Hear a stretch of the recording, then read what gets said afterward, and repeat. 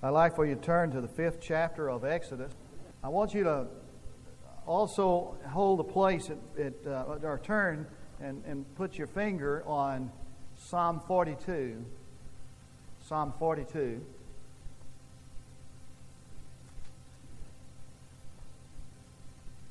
In the 5th chapter of Exodus, and in a moment I'm going to begin looking at beginning verse 21.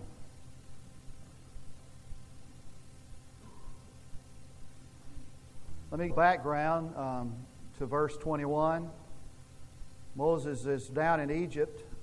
He's out of the desert down to Egypt to be the instrument of redemption for God and lead His people out of bondage. Redemption is to purchase with a price, with a view to freedom. And He's the instrument of redemption. And when he goes and makes his request to Pharaoh, let my people go, Pharaoh responds by making it tougher on the people. I mean, the suffering increases. And so the people turn on Moses. When things are not going well, you fire the coach and you get mad at the preacher. That's the way it works. And so they respond by in this way to Moses. And they said to them, "May the Lord look upon you and judge you," Moses and Aaron, "for you have made us odious." I love that word. You have made us odious in the sight, in Pharaoh's sight. I bet they did. I bet they were odious in Pharaoh's sight. Pharaoh loathed them, despised them, and in the sight of his servants to put a sword in their hand to kill us. Then Moses returned to the Lord and said, "O Lord, why hast thou brought harm to this people?" When he caught it from the people, Moses began to lay it on God. "Why didst thou ever send me?"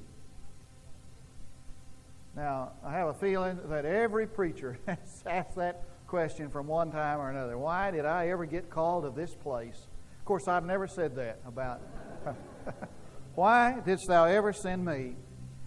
Ever since I came to Pharaoh to speak in thy name, he has done harm to this people, and thou hast not delivered thy people at all." I want to pause there, and we'll come back to that in a minute. John Drakeford, one of my professors at Southwestern Seminary, and the head of the religious counseling department over there, has written a book called "The Awesome Power of the Listening Ear."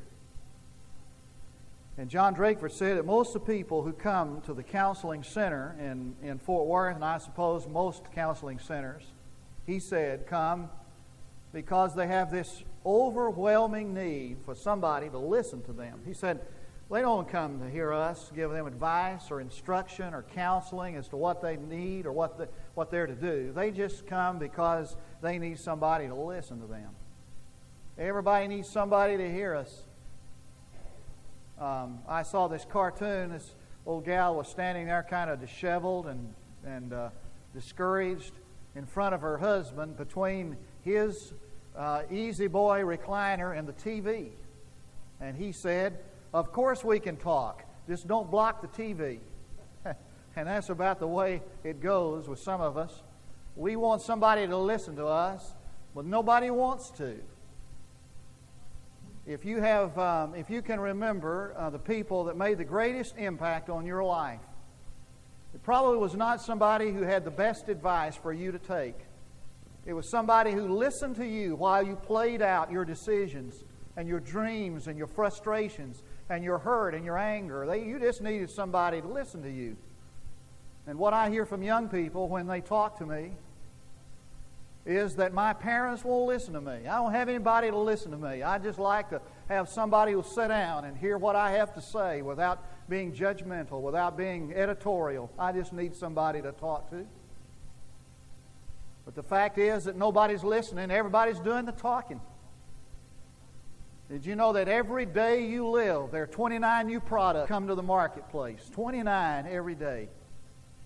And you have the opportunity to hear 1,800 commercial messages a day. Everybody's talking. And everybody has some answer to some question. Everybody has an opinion. Everybody has a solution. Everybody has something to say. Nobody has time to hear. Sometimes listening becomes confusing. Now, I'm going to have to admit that I'm somewhat confused when I listen to all the political rhetoric. I don't know what's going on. Sometimes listening is confusing, and sometimes listening will get you in trouble. Your mother told you, be careful who you hear, what you hear, who you listen to.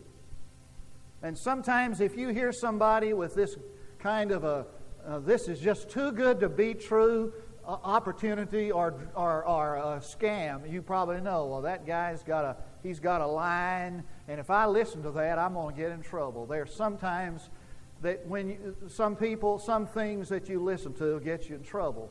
That's what happened to Moses. And so Moses is down in Egypt, and everybody's talking, and he's listening. First of all, he's listening to the criticism of his own people. He's listening to the critics. It's a dangerous thing. Listen to the critics. Now, Moses was prepared for the rebuff of Pharaoh. I mean, he's ready for that. In fact, he prophesied exactly what would happen. He said, when I get down to Egypt and I tell Pharaoh, let my people go, he's going to say, are you serious? Who are you? I mean, what's this business? This is goofy. You coming down here and tell me to let your people go. He's not going to listen to me. He was ready for their rebuff, but he wasn't ready for the opposition and the discouragement and the criticism from his own brethren. Somebody said that we're the only army that shoots its wounded.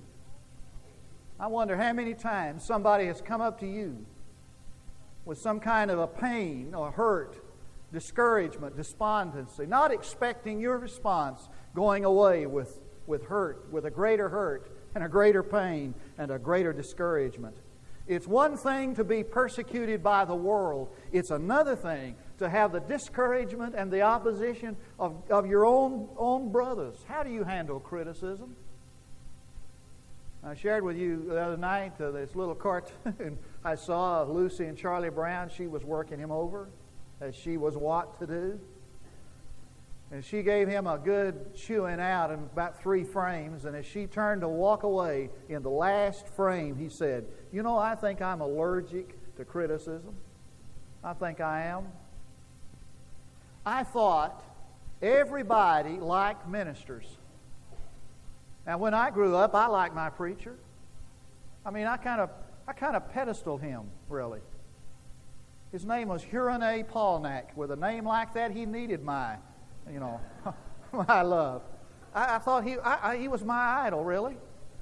I had this grandiose, idealistic idea that everybody liked preachers. I made an awesome discovery. Really awful discovery. Not too long after I became one. I made 3 painful discoveries. I made the first discovery was that not everybody liked me. Couldn't imagine why, but I did. Some people didn't like me. After I made that discovery, I made an unbelievable discovery, and that is that everybody didn't agree with me. Now that's pretty awful. Now, after all, I'm a prophet of God, aren't I? I mean, after all, don't I have the, unquestioned authority? Don't I? Jeff, don't I? And I was taken back by the fact that I said some things with absolute clerical authority, and nobody, some people didn't agree with me. Then I made the third and most awful discovery, and that is, some people criticized me. And when I got to the place of objectivity, to the place of some maturity, you know what I discovered? That there is an element of truth in every criticism. There is an element of truth in every criticism. And that I have to ask myself when someone criticizes me, what can I learn from this? Now, you can't please everybody. And if you listen to the criticism of others, you're gonna be in a despondent state most of your time. You can't please everybody. And if a little bit of criticism starts you on a free fall to self-deprecation and self-doubt, and if a little bit of criticism causes you to think there's something wrong with you, I got a good word for you tonight. Sometimes the criticism of others is their problem and not yours. Sometimes people criticize you because they're jealous of you. And sometimes people criticize you because they want to bring you down to their level so they can feel better. And sometimes people criticize you because they don't understand you. Well, I'm here to tell you tonight from a voice of experience, you can't please everybody. There is an old fable about a guy walking down the road leading a donkey, and his father was riding on the donkey. And they met a man. And the man said, "You ought to be ashamed of yourself, old man, making your son walk and lead this donkey. He's a young man, just, he's trying to get on in life, you ought to be ashamed of yourself." So the old man son got on the donkey. As they walked on down the road a little further, they met another man, and he said to the son, "You ought to be ashamed of yourself. Your father's old, and you're making him walk and you ride." So he got off the donkey, and they both were off walking down the road. They met a man, and he said, "You guys are crazy. This donkey is strong, and you guys are walking." And they both got on. As they rode down the road a little ways, they met a man, and this guy said to them, "You guys are cruel. Look at this poor donkey. His back is breaking, and both of you are riding." So they got off, and they carried the donkey. I mean, you can't please everybody. The main issue tonight is, who are you listening to? You can't listen to the critics. Second, here's a heavy one. The people listen to their distorted inner dialogue. Now, you got to do a little bit of imagination with me on this one. I want you to drop down to chapter 6, verse 9. "So Moses spoke thus to the sons of Israel," but look at this, "but they did not listen to Moses on account of their despondency and cruel bondage." I need to say that again. Moses came with a message of redemption, and they wouldn't listen to him because all they heard was their despondency and their awful circumstances. Now, I want to do a little parallel thing with you. I call it parallel Bible study. Some of you call it chasing a rabbit. But I want you to turn to the 42nd Psalm, and I want to do something here with you.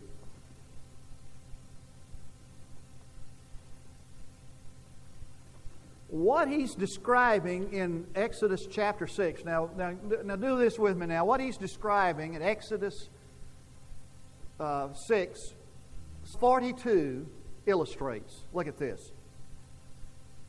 "As the deer pants for the water brooks, so my soul pants for thee, O God. My soul thirsts for God, for the living God. When shall I come and appear before God? My tears have been my food day and night. I've been eating my sorrow for breakfast, dinner, and supper. While they say to me all day long, 'Where is your God?' While the critics mock and say, 'All right, now where's your God?' I eat sorrow 3 times a day. These things I remember, and I pour out my soul within me, for I used to go along with the throng and lead them in procession to the house of God." Does this illustrate what is happening in Egypt or not? Watch this. "With the voice of joy and thanksgiving, a multitude keeping festival. Why are you in despair, O my soul? Why is there despondency? And why have you become disturbed within me? Hope in God, for I shall again praise Him for the help of His presence. O my God, my soul is in despair within me. Therefore I remember thee from the land of the Jordan, etc. Deep calls to deep at the sound of thy waterfalls. All thy breakers and thy waves have rolled over me. The Lord will command His loving kindness in the daytime, and His song will be with me in the night, a prayer to the God of my life. I will say to my God, my rock, why hast thou forgotten me? Why do I go mourning because of the oppression of my enemy?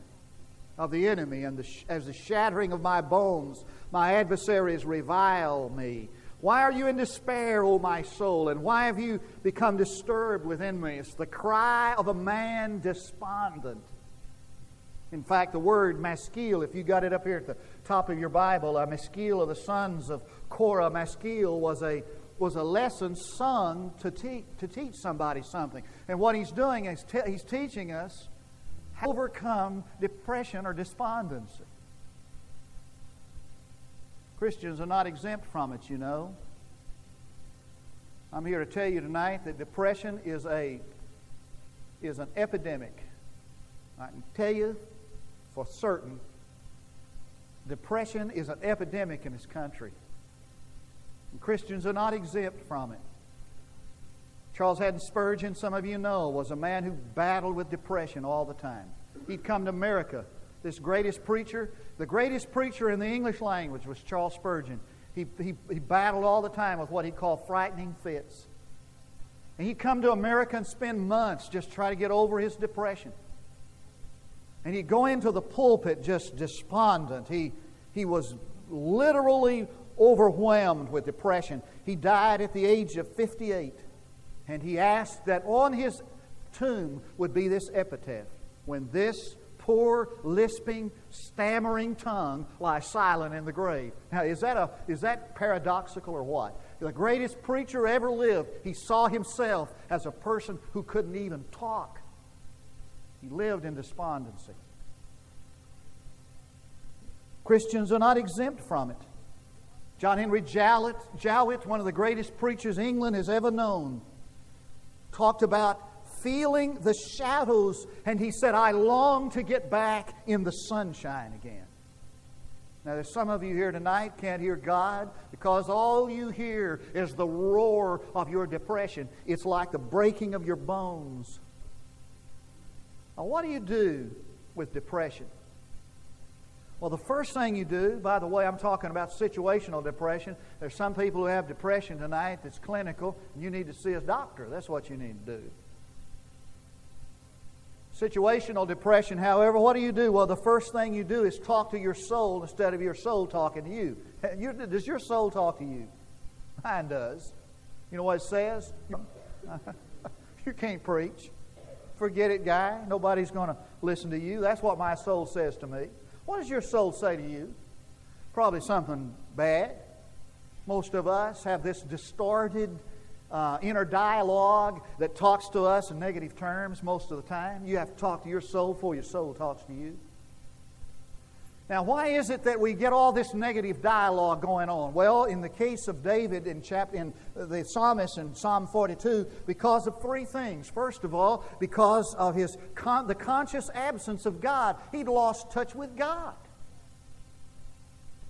He said, my soul pants after God. I don't know when I'm going to be able to find Him again, but I've lost touch with Him. Depression comes, spiritual depression, when a man loses touch with the Almighty. The second reason why depression comes for most of us is because of the attitude of friends, the negative impact of others. And he talks about these people who are saying to him all the time, where's your God now? The negative input of others. I love it. Friends like that. This guy was crossing the bridge. He saw a guy standing on the bridge fixing to jump off. He stopped and said, hey, man, don't do that. Let's talk about it. You just need to talk it out. So the guy didn't jump. He sat down and they talked about it. He shared with him all his problems, and when he finished, they both jumped. I mean, negativism and depression is contagious. Now listen to the third. The third reason why people get despondent is because we take on the burden of deity. Listen to me carefully. This is the burden of deity. It's trying to run the universe instead of letting God run the universe. Now, what happened to Moses was that he took the burden of divinity. He was never meant to take the burden of divinity. He was to go down to Egypt. God, let divinity, let deity use him. And he went down to Egypt and he took on the burden of deity. And I tell you, that burden's too heavy. And you say, well, I understand what depression and despondency is, but what do you...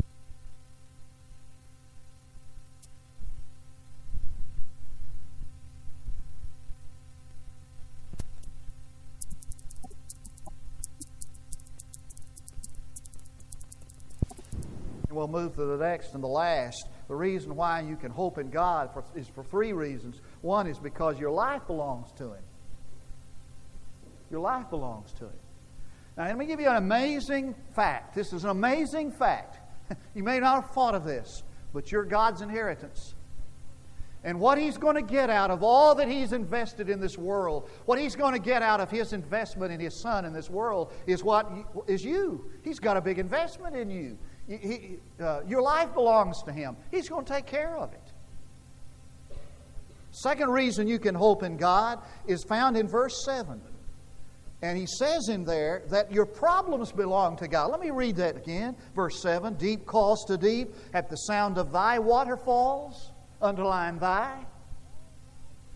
All thy breakers and all thy waves have rolled over me. Now what he's saying is that this stuff in my life is just coming like waves, and I can't get my next breath until the next wave comes. He calls it His waves. You know what he's saying? He's saying that even God is even in control of the circumstances that are about to drown you. All your problems belong to Him. And the reason why you can hope in God is because your destiny, your future belongs to God. Look at verse 11. Why are you in despair, O my soul? And why have you become disturbed within me? Hope in God, for I shall yet praise Him. And this is what he's saying. I can't praise Him now, but one of these days I'm going to praise Him because my destiny, my future belongs to Him. Don't listen to your despondency. Don't listen to your circumstances. Don't focus on the problems you have. It'll destroy you. Don't listen to those. One last thought. The thought that you're when waiting on. The last one. Listen to God. You can listen to others. You better be careful who you listen to. You can listen to others. And most of the time they'll put into your, a negative input into your mind and heart. You can listen to your problems and what you say about your problems, or you can listen to God. Now, get back here to Exodus chapter 6, and let's take a look at this exciting conclusion to this. Listen to this. Then the Lord said to Moses, now you shall see what I will do to Pharaoh, for under compulsion he shall let them go, and under compulsion he shall drive them out of his land. I'm going to make it so that Pharaoh will be glad to get rid of you. God spoke further to Moses and said to him, now watch this. He said, I am the Lord. Caps, it means I am the sovereign. I am Yahweh. I am the God Almighty. And I appeared to Abraham, Isaac, and Jacob as God Almighty. But by my name, Lord, I did not make myself known to them. In other words, he said, you know something about me that not even Abraham, Isaac, and Jacob had the privilege of knowing. You know my name. And you know me personally. You and I are on a first name basis. What a thought. He said, and I also established my covenant with them to give them the land of Canaan, the land in which they sojourned. I made a promise to them.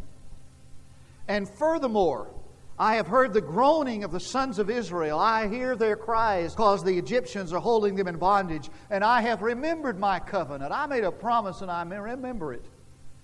Say therefore. Now, if you've been in my Sunday school class, you can answer this. The rest of you are pretty ignorant probably about this. Now, when you see the word therefore, what do you ask yourself? What's it there for? Who said that? Give him an A. What's it there for? Appreciate it. Thank you. You bet. Give her a little star. Melba Oliver gets a little star. Thank you. What's it there for? Now, when you see the word therefore, you ask yourself, what's it there for? Now he's saying, I'm going to make declare 7 things that I'm going to do. And I'm going to tell you 7 things that I will do for you. Wow. Why should I listen? Well, that's why the there is there for. That's why the therefore is there for. He said, the reason why you should listen to what I'm going to do for you is because I'm God Almighty. And because you know me by name, and I have appeared to Abraham, Isaac, and I'm a personal God that you know by name. And the reason why you should listen to me is because I made a promise and I'm good to the promise. Now look at what he says he's going to do. Look at this. He said, I'll bring you out from under the burden of the Egyptians. First thing God will do for you tonight, He'll take your burden away. He'll take your burden away. Every time I stand in this pulpit, I'm talking to people with burdens. I know that. Sometimes I lose sight of that. And I get sermons that probably don't even relate to your burden. I'm here to tell you tonight, I know about your burden. But the best news I have for you tonight is that God will take that burden. That's His promise. Cast your care on Him, for He cares for you. And what is that great psalm that says you can roll over that burden to God? You can roll it over to Him. Cast all your care upon Him, for He cares for you. He'll take your burden. You can go out of here tonight with the burden gone, with the burden lifted. You can do it. I will take your burden. Second, I will deliver you from bondage. I will deliver you from bondage. Now the idea here is complete severance from the previous condition. I love it. Write it down. It means complete severance from the previous condition. It's what Paul talks about when he said that we are in Christ new creations, new species of being, as the Williams translation has it. You can walk out a new creation. And the old condition completely severed. A slave could be sold to another slave master and the condition get better, but he's still a slave. You can go out of here tonight, free man. I love it. Why aren't you jumping up and giving high fives? I mean, this is it. Number 3 says, I will also redeem you with an outstretched arm. Now, my scholars here on the front know that redemption, don't you do? Redemption is to purchase with a view to freedom. But the amazing thing here is that this word redeem here is a different word. It's the word goel. Goel. Let me tell you what that word means. It's illustrated in the book of Ruth, the goel. And when a woman died, she became a widow. Her husband's brother, by law, had to take his brother's widowed wife as his wife. Now, didn't mean he had to divorce his, but if he had one before. But he was under law required, obligated to take his brother's wife to carry on the inheritance so that she could have the inheritance that was her husband's. So that he became her goel, her redeemer. He bought back what she had lost in the death of her husband. And even more than that, the goel was, as the nearest kinsman, entered into a personal relationship that's as intimate as the relationship of marriage. And what he's saying is that God will do this for you. He will redeem what you have. He'll sever the previous relationship that you've had and will enter into a new relationship with you that's intimate and personal. And you can go out of here with God as your brother, not your enemy. It means that He'll provide the inheritance and He will assume a new relationship. Number 4. verse 7, He said, I will take you for my people, to be His peculiar treasure, objects of His special care and treatment. He'll be your God. Number 6, I will bring you into the land, He said. Now, what is this land He's talking about? He's talking about Canaan. Now, what is Canaan? It's not heaven. We sing that. It makes a good song. On Canaan's fair and happy land, where my possessions lie. You know, I cast a wishful eye. That's not what Canaan is in the Bible. Canaan in the Bible is not heaven. If that's true, Moses didn't make it. Poor guy. Canaan represents fullness and victory and freedom and happiness. And it represents milk and honey. It represents the life of fullness and victory and joy. It represents all that God saved you to experience. He'll give you that. He doesn't just save you so He can get you out of Egypt. He saves you so you can get you into the land of fullness. Some of you still wander around the wilderness. He said, I will give it to you for a possession which I swore, verse 8. And that word is interesting. It means lift up the hand. It's like a person putting his hand in a court of law on a Bible and saying, I swear to tell the truth, the whole truth, and nothing but the truth, so help me God. And God said, I lifted up my hand and I gave you my word. Hear this truth now. Hear this fact. What God will do for you tonight is this. He'll hold up His hand and He'll make you every promise that's in this Word. Somebody said there are over 300, and somebody that counts them. Can't imagine somebody sitting down and spending his time counting them. Somebody counted the promises in the Bible, and there are more than 365. And what he said was that there's a different promise every day from God. He holds up His hand and offers you everything that is promised in this Word. He makes to you with the uplifted hand. He'll do that. Now there's an application I want to give. There are 4 of them, 4 applications, and then we're out of here. World Series is on tonight. I know the guys up in the TV room are not watching the World Series. I know they're not. Number 1, what you listen to, what you see will determine what you ultimately will become. What you listen to, what you see will be ultimately what you become. Number 2, every circumstance, every problem can be either an obstacle or an opportunity depending on how you look at it. Depending on how you look at it.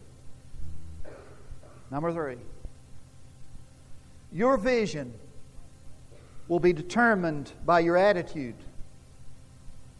Hugh Downs, 2020 guy, he said the happy person is not the person with a certain set of circumstances.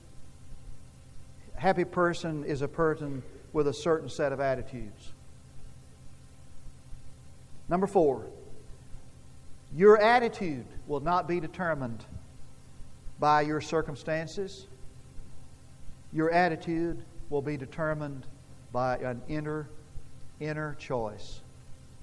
Happiness is a choice. Ought to be a book by that name.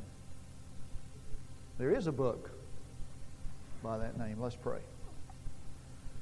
Our Father, it's so much fun to get into your Word and try to find something there that will help us. We thank you for it. We're grateful that you've spoken to us tonight through your Word, the Logos, the full personal revelation of God. And I pray, God, that our hearts now will tune in to your voice as to what your plan for us is for this moment of invitation. Pray for the lost who hear my voice and hear your word. They might be saved. Right now there'd come that quiet moment where they would ask Jesus to come into their heart, where they turn from their self-life to Thee. And I pray for those who need to rededicate themselves to Christ, to follow You, to quit listening to everything else and hear what You say. And Lord, I pray You'll bless this invitation to Your glory, for I ask in Jesus' name. Now there are 3 invitations. An invitation for Christ. Maybe you need to join a local church, or as these wonderful, wonderful young people follow the Lord in baptism, which is the outward expression of our faith in Christ, His death, burial, and resurrection. It's our identification with Him. It's putting on a ring that identifies us in our relationship with another. Maybe you want to come tonight and join a church. Say, I know I want to belong to a local church, and so I think this is the one. Or to come recommit yourself to Him. Would you do it while we stand to sing? We invite you to come.